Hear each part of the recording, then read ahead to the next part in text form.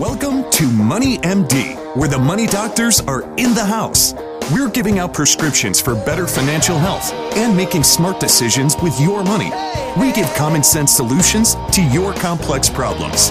And now, here are the doctors. Well, thanks for joining us today. We have some very timely topics to talk about here. I mean, it's coming right into the holidays, John, and Black Friday is right here. It is. You got to be planning on what you're going to buy and what you're not going to buy. Got to be careful. Exactly. And so we got the 5 ways to trim your holiday budget here. And we're going to talk a little bit about the Black Friday, how to get the good sales, but also, in general, just how to control the expenses coming into the holidays so you don't just let it get out of control and ruin your January. Yeah, and we're going to follow that up with a real exciting topic. We're going to talk about the Black 2008 year. Remember how bad that year was? Wow. Do we really want to revisit that? We do. It's a great learning, great lesson. So we're going to actually pull an article from 10 years ago in 2008, and the title of it is Don't Let Market Volatility Derail Your Investment Strategy. And there's a lot of great lessons coming out of this discussion that you can apply today. And, that's true. Yeah, there's a lot you can learn by looking at history, and it is interesting to see how drastically things have changed in just 10 years, but yet there are some similarities. So yes. That'll be very interesting, no doubt. By the way, I'm Steve Marbert. I'm a certified financial planner and a Dave Ramsey SmartVestor Pro with over 23 years experience in providing financial planning and investment advice. And I'm John Travis, also a Dave Ramsey SmartVestor Pro. I have an MBA in finance and have been helping corporations and individuals with planning for over 25 years. And we're excited to have you listening to us today on our weekly show. Our podcasts are up every Friday afternoon. Yeah, check out our website. It's moneymd.net. We have the podcast links up there. We also have a lot of videos, a lot of information, a lot of tools. We have some calculators, retirement planning you can go out there and take a look at. Facebook page, we put a prescription of the week out there every week, video style, and we tweet periodically. So a lot of different places. Yeah, so a lot of information out there by us. You can also email us. We'd love to hear from you. You can email us directly at info@moneymd.net. Well, John, we're going to start off with the financial fact of the week. Yeah, this is finally through the political season, right? Thank goodness. Yeah, At least for a little while. Tired of seeing all the political ads. Yeah, no doubt. And there's always concern about who's going to win. The Congress and the presidency, whether it's Republican and Democrat, and quite frankly, it doesn't matter from the market standpoint. We're going to have a split Congress, and you've got Democrats in the House and Republicans in the Senate, and over the last 80 years, the S&P 500 has gained about 11% per year when the Congress is split, and that's regardless of whoever's in the White House, Democrat or Republican. So it really doesn't matter at the end of the day. That's right. I mean, that's actually the best. When you look at the different splits, the way things could be, like all Democrat, all Republican, the split Congress is actually the best scenario for the markets in terms of returns. It has done the best under that scenario than it has in any political scenario. So people get spun up about elections, and you really shouldn't be making investment decisions based on elections. No, definitely not. So I think, but I think it does bode well that there won't be a lot of big legislation coming out of Congress. Mm-hmm. Since it is split, and the market kind of likes that, maybe it's do nothing, but it's also undo nothing. That's as right. I've heard it said. So, there's some certainty. Nothing's going to get done. Nothing's going to get done. So market's kind of like that. Sad commentary on our government, but that's the way it works. So interesting fact of the week. And that leads us up here to our first topic, and that is the 5 ways to trim your holiday budget. Yeah, John, I mean, Thanksgiving, Christmas right around the corner here. Thanksgiving next week. It's pretty amazing we're already here. But, such a fun time of the year, though, to spend with family, and many people enjoy the shopping around Black Friday. But there is kind of a dark side to the holidays you have to be careful of. Christmas and Thanksgiving shouldn't be an excuse to blow the budget and spend and, send the credit cards into orbit. For most people, the holidays are a great time of year to enjoy your family, celebrate the reason for the season, exchange some gifts. Of course, the problem is that, this is a time when many people explode the balances on their credit cards and they ruin the following year with more debt. So, there's a reason that January is the worst month for most charities, and it's because people are out of money and they stop giving for a while. And the holidays are also a stressful time for some people as they struggle to come up with money and nice gifts on a tight budget. Sometimes I wonder why we don't just exchange maybe gift cards so we can all kind of go and buy our essentials with it, and it doesn't really cost us anything. But that's not very thoughtful. I know that's not very thoughtful. Come on, Steve. Not the spirit of the season, but the point is we have to figure out some ways to keep it under control. So, when you're not trying to get the perfect gift, sometimes it's easier to buy an expensive gift to make sure it's appreciated. But we have to resist that temptation. I mean, after all, the spirit of the season is love and family, and not spending so much money that it becomes painful. So anyway, here are some ideas to help you keep Christmas from becoming a financial burden that lasts all year long. Yeah, the first one is make sure that you shop around and get a great deal. And just because it's a Black Friday deal, it doesn't mean that you're going to save a ton of money associated with it. So, of course, Black Friday is a great time, to get some amazing deals, but you got to make sure that you do some shopping on it. There's some great apps out there to check them out, and I hear that Walmart has a 65-inch smart 4K TV for about $400. Yeah, I mean, you can already see that on TGI Black Friday's app. You can see all the deals out there, and I mean, that's an amazing deal. $400 for Yeah, that's a nice TV. That is 65-inch. And then there's another app called Fat Wallet where you can see the actual ads as they are going to appear in the newspaper.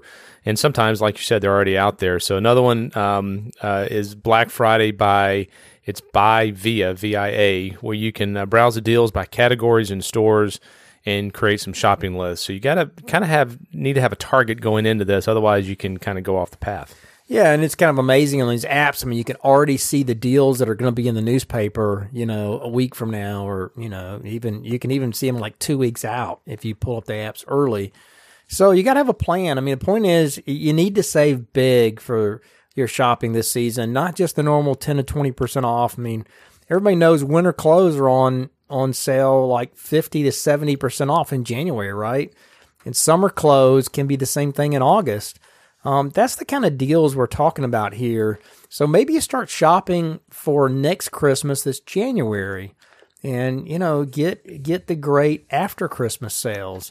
I mean, you could even make a deal with your family to kind of exchange gifts in January so you can buy some of those things on sale. And that's sort of what Kathy and I do. We allocate a certain amount of money for Christmas, and then we spend it at our leisure in January. But another idea is to agree between family members that all the gifts will be homemade. We've done that before in our family, and it's really appreciated. People really like that. I know it takes some time, but still, I mean, you can save a bundle.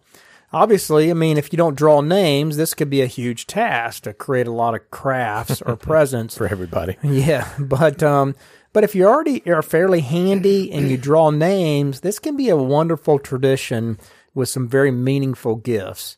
I built some really nice bird feeders one year, and we weren't drawing names back then, so it was a huge job. So we learned from that.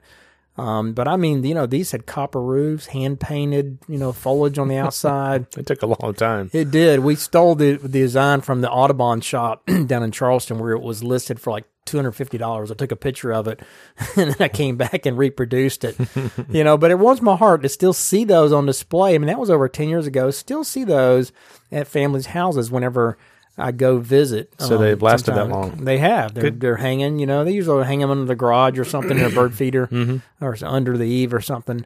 But yeah, I mean, they've lasted and they really look great. But we also have paintings, and we have items that family members have given us, doing homemade gifts one year that are in our home, and it just means a lot. I mean, we have a great coffee table that that Kathy's mom, I gave to Kathy's mom, and me and Josh built it one year, and she seems to really appreciate that. So if you draw names and you have some crafts, some handy folks in the family, you can do a lot, and the kids can even do some kind of art. They can get somebody to help them maybe build something or sew or knit. It doesn't have to be something that's incredible to be a real keepsake and to really be appreciated. And many of these items, they get turned into kind of family heirlooms, which are much more meaningful than a new shirt. So if you don't have a skill, then maybe find a new recipe and make some candy. It will be appreciated, and it will cost a lot less. It'll be very little in terms of cost. Yeah, and another one here, Steve, that you just mentioned is draw names for gifts and not buy it for every single person. That gets really expensive, and it can eliminate a lot of shopping headaches as well. So maybe the kids aren't going to like that. So maybe you set an age limit like 12 or maybe 15 that the kids are still getting it, but you can cut down the number tremendously by buying one decent gift for the extended family. And that's what we do as well when we sit around and have my brothers get together and their families and so forth. It makes buying gifts much easier. You're able to focus your energy on just a few gifts. It's going to save a lot of money, and you don't have to worry about spending $50 on 12 or 15 different people. So draw names, that makes it a little bit easier. Yeah, absolutely. That's a great idea. And, when you think about it, if 2 parents, 3 children, families, they draw 4 names, you're buying one gift instead of 8 or 12 gifts. And trust me on the math. That means that, you might spend $100 on a nice gift rather than $400 to $600 on a bunch of mediocre gifts, but everybody in the family is saving that. So you just saved like $1,800 between the family. If you do that, between 2 sets of families and your spouses, and then there's another $1,800 in their family. So it's a huge savings. So you really need to draw names if you have extended families that you buy for. And then there's the vacation idea. This is one of my favorites, as you know, John. And we've never quite been able to pull it off. But, this simply involves taking a great extended family vacation instead of exchanging presents. Sure, this can be costly, but if you substitute it for some other big vacation, then you're knocking out kind of 2 for 1. This can also be something that's not so expensive, like renting a big house in Florida or taking a cheap cruise. Either way, you forego buying gifts. You get this to create some great memories with extended family in a great place. Meanwhile, you've replaced another sweaty summer vacation at the beach with something that's more memorable. And also, most families, they don't vacation with the same family they see at Christmas. So you get to spend more than one day together with your family at Christmas. So be careful, not to go where everybody else goes, like Disney World, or it's going to be expensive and it's going to defeat the purpose. But you might consider taking that vacation the week before Christmas, because places are deserted the week before Christmas and prices are a lot cheaper. Yeah, and the last one here, Steve, which I like a lot, is is to donate money or a gift to a charity or maybe a needy family instead of exchanging gifts, and spending a day on maybe a Habitat for Humanity house during the holidays. Some families will pool their Christmas money and help out a needy family with a nice but budgeted amount, something you kind of go into understanding. Family might send their money to support a missionary or some type of disaster relief, and either way, the giving spirit is demonstrated without all the expectations of expensive gifts. That's a neat way to give back and kind of show the true meaning of Christmas. Absolutely. Yeah, that's a great idea. So anyway, the takeaways here are, Christmas should be a warm, loving experience without trampling on the budget. So make sure you get the best deal by being prepared with the Black Friday apps on your phone and, plan ahead, figure out what you're going to go get. So get some good deals, but also be creative and coordinate with other family members to control the cost. Everybody's going to appreciate that. Draw names to limit the number of gifts. Agree to do some homemade gifts and crafts instead of buying some kind of trendy, expensive items. Maybe take a vacation instead of exchanging presents, or give the gift of service or dollars to a charity instead. There's lots of ways to control the cost, but it takes some coordination and planning. So have that discussion this year at Christmas, and agree to take the financial pain out of celebrating the ultimate gift. So that's our way to save lots of money on your holiday budget. That's good. That's good. And that leads us up here to our question of the week. Yeah, this question is about pulling money from the portfolio. This person was in retirement, pulling about 3% of the total portfolio. And the question was, should I reduce that amount due to the market, volatility and so forth? And, the industry standard, Steve, is about 4%. Sometimes you can go up to 5%. You're looking at over 20 or 30 years with some inflation adjustments periodically. So 3% is a pretty safe level. The answer is no, you don't have to reduce that. If you go through a bear market, you could certainly be conservative. That never hurts, but 3% is a reasonable level. Yeah, if you have some flexibility when you're drawing money out, it does help your portfolio, and it can considerably help during a bear market. But, if the market's down 10% and you're drawing 3% out, then that means you're now drawing 3.3% out, right? Mm-hmm. It's an extra 10% that it goes up percentage-wise to your budget. Your portfolio should be able to recover from that fine. That's still a very reasonable amount. Now, if you were pulling 5% out and we go through a 40% bear market and you're all in stocks, then all of a sudden you're going to be pulling 9% out. Mm-hmm. That's a problem. So then you got to make some adjustments. But if you're in a proper portfolio and you're diversified and you have some fixed income in there and you're pulling your distribution out of your fixed income piece, then, it shouldn't be a problem if you're pulling, say, 4%. Even if we go through a bear market, you're pulling out of the fixed income piece and you give the equity part of the portfolio plenty of time to recover. So you don't have to do that, but having flexibility does help. Does help, no doubt. Yeah. All right, good question. And that leads up here to our next topic, and that is volatility. Looking at history, not letting the volatility derail your portfolio. Right? Yeah, and I think what's one of the things that obviously you and I look at quite a bit and understand is you look back at history a little bit. Volatility is pretty normal. People don't like it. It's a part of investing to get a higher rate of return. If you want no volatility, you can go sit in cash for 2%, but then you have inflation that's going to eat away at that. So in order to get that higher rate of return, you've got to have some stock exposure. And so I went and pulled this article. This is back in 2008, in July the 30th, 2008. And it's talking about not letting market volatility derail your investment strategy. So just going to kind of go back in time 10 years ago. This article was written. And so I'm going to kind of talk to it a little bit. The high, Steve, back in that time frame was October 2007. Yep. When this article was written, the market was down about 20% roughly.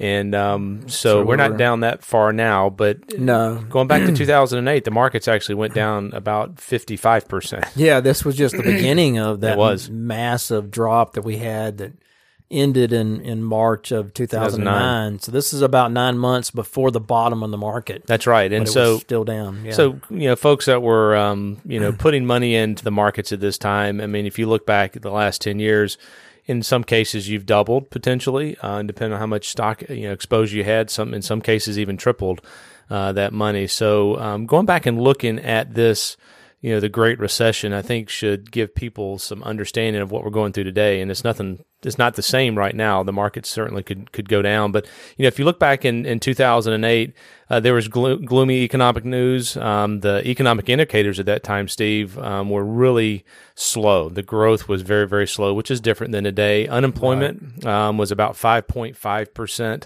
And, that was an increase of a full point over just a year before. So some of the economic indicators were not good back in 2008, which is not the same today, right? Yeah, that's true. The economy is very strong today. So totally opposite of what we were seeing back then. And that's part of what I was pointing out in the monthly letter about the recessions, and the fact that we hadn't had there aren't many bear markets that do not accompany a recession. Mm-hmm. We were clearly headed to recession territory back then with these kind of stats. And also oil prices that hit an all-time high. They were over $140 a barrel back then, which now they're like $70 a barrel. Totally different. Totally different situation. And those rising energy prices were actually hurting the economy and hurting, it always hurts the economy, but it was hurting stocks. And now we're kind of the opposite because we're an oil producer now. I mean, a lot has changed in who's producing oil now. I mean, the United States is a big oil producer, so higher oil prices actually help a lot of stocks today, whereas they didn't back then. So it's interesting how that was. And then we have the subprime loan crisis where, you had some, firms that were having trouble because of these subprime loans that were starting to fail. Yeah, and the subprime loans really hit the real estate industry, financial services, as we saw. The subprime crisis, spread to some of the consumers. They were forced to pull back from the spending standpoint. So, again, there were a lot of factors that were going on. There's always factors when you look out there that aren't positive, right? That's right. Absolutely. You could look back in 2016, right before the markets took off, and there weren't a lot of positive things going on there either. But, back then we saw international stocks not doing well. Yeah, that's right. They were down 20 to 30% back then, and so they kind of started. They were down. I guess they were down similar to the U.S. market. U.S. market was already down 20% back then as well. But that's what happens when markets go down. You tend to see all the markets fall together. They don't really, diversification in stocks doesn't do a lot when markets are headed down. But then when they start to recover, diversification makes a big difference in terms of how you recover and how fast you recover. But everything was down back then. Yeah, and when you look at this year, kind of where we are now, we see the U.S. markets are flat. International is actually down pretty significant. And when stock prices drop, Steve, that means that their price to earnings ratio, their price of their stock to the earnings that they're projecting is lower, and it can be on sale. And the valuation, right, is very low. That's right. And it's interesting. We look at some graphs and the statistics of the industry during this time frame. There were so many people selling. I think DFA did a study from 2008 to 2012. There was about $500 billion of stock mutual funds that were sold by the industry, right? They were going to cash and bond funds, and in DFA there was a steady increase. So our view of this is, sometimes these are good times to buy. Yeah, if you're saving money and you're in the saving mode and you're investing, this is a great time to buy. I mean, volatility is good for you because you buy more shares and you buy stocks when they're really cheap when markets are down like that. So it helps people. You're buying at very low values, and when they recover, you recover big. So and I think the quote by Warren Buffett there. Everybody looks at him as kind of the Omaha, the guy who knows how to invest in the stock market. And some of his wisdom is just very simple, but it's so true. Yeah, the world's most famous investor. And what he said was, back then he was saying most people get interested in stocks when everybody else is. The time to get interested is when no one else is. You can't buy what is popular and do well. The dumbest reason in the world for buying a stock is because it's going up. Yeah. So it's very simple. It is very simple. You want to buy when they're down, not when they're going up. Yeah, so if you have room in your portfolio to add some investments, buying like you were saying, you're able to buy shares cheaper. So the real way to build wealth is the more shares you can accumulate, the better chance of it being a very large amount in the future. So if you can buy cheap shares, that has worked out very well historically. Yeah, and that is an academic principle too. Value stocks return more than growth stocks. There's a reason for that because when you buy value stocks, you're buying stocks when they're cheap. You're buying stocks when they're down. And that's the principle that we follow with our investments. And, sometimes it requires some patience because growth stocks do outperform sometimes. But over time, if you weight your portfolio toward value and you buy stocks when they're cheap, you will get a higher return. And that's basically what he's espousing here when he's talking about investing while the market is down. You're buying more value stocks. You're buying things that are cheap.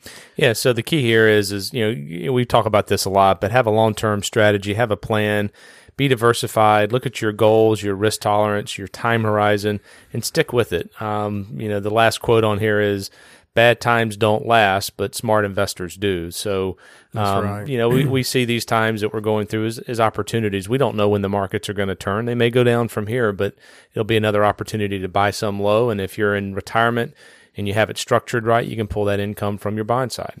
And I would even say, looking at this time period and all these things that were going on in July of 2008, if you'd have been invested then and you'd have been adding money and you wouldn't dare have wanted to sell. In hindsight, markets hit the bottom I'd say about 8 months later, they hit the bottom, but then they recovered dramatically over the next 12 months. So, and just a couple years later, you were back up and you were headed to new highs, and that's the point here. Yeah, the interesting thing is, and I'm sure you remember this, in 2008, the S&P was down about 40% roughly.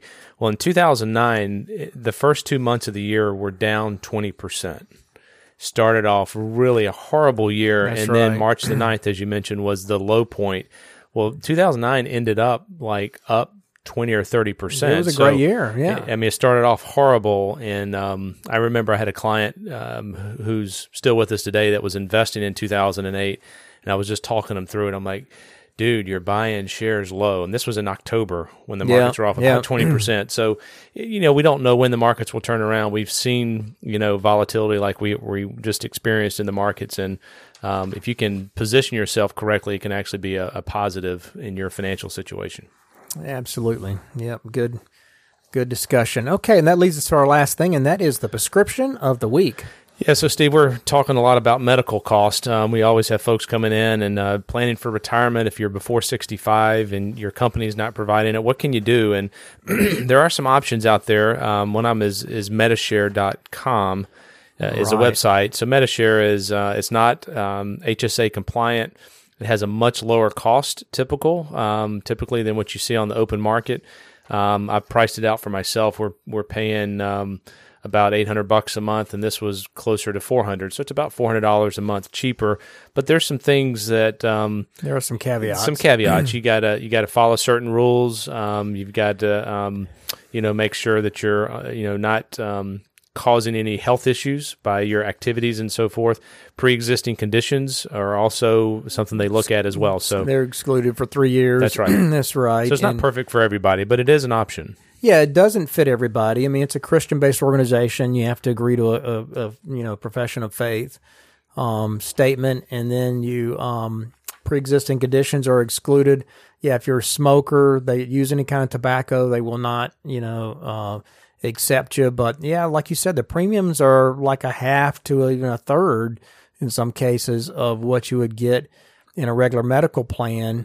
And, they have this share amount, which is your premium, and they have this annual household portion, which is your deductible. Mm-hmm. So it works just like insurance, although it's not insurance, but it uses the largest PPO group in the country as well. So when you go to the doctor, it's kind of the same. It goes, you have a card and you have a PPO group that it goes through. So anyway, something to check out, though, if you're looking for an alternative to your medical plan. It's called Metashare, and you can find that at Metashare.com and see what you find out. But it's a good option. All right, and that brings us to a close for this week's edition of Money MD. Do tune in next week to hear more prescriptions for your financial health. Check us out on our website, moneymd.net, and email us your questions at info@moneymd.net, or give us a call at Richard Young Associates at 706-739-0725. Thanks for listening. Have a great rest of the week. Have a good one. This program contains general information only and should not be taken as specific investment, tax, or legal advice. This broadcast is not a solicitation for the purchase or sale of any security. SmartVestor Pro is not connected to investment returns. Further information is available by contacting Richard Young Associates, a registered investment advisor.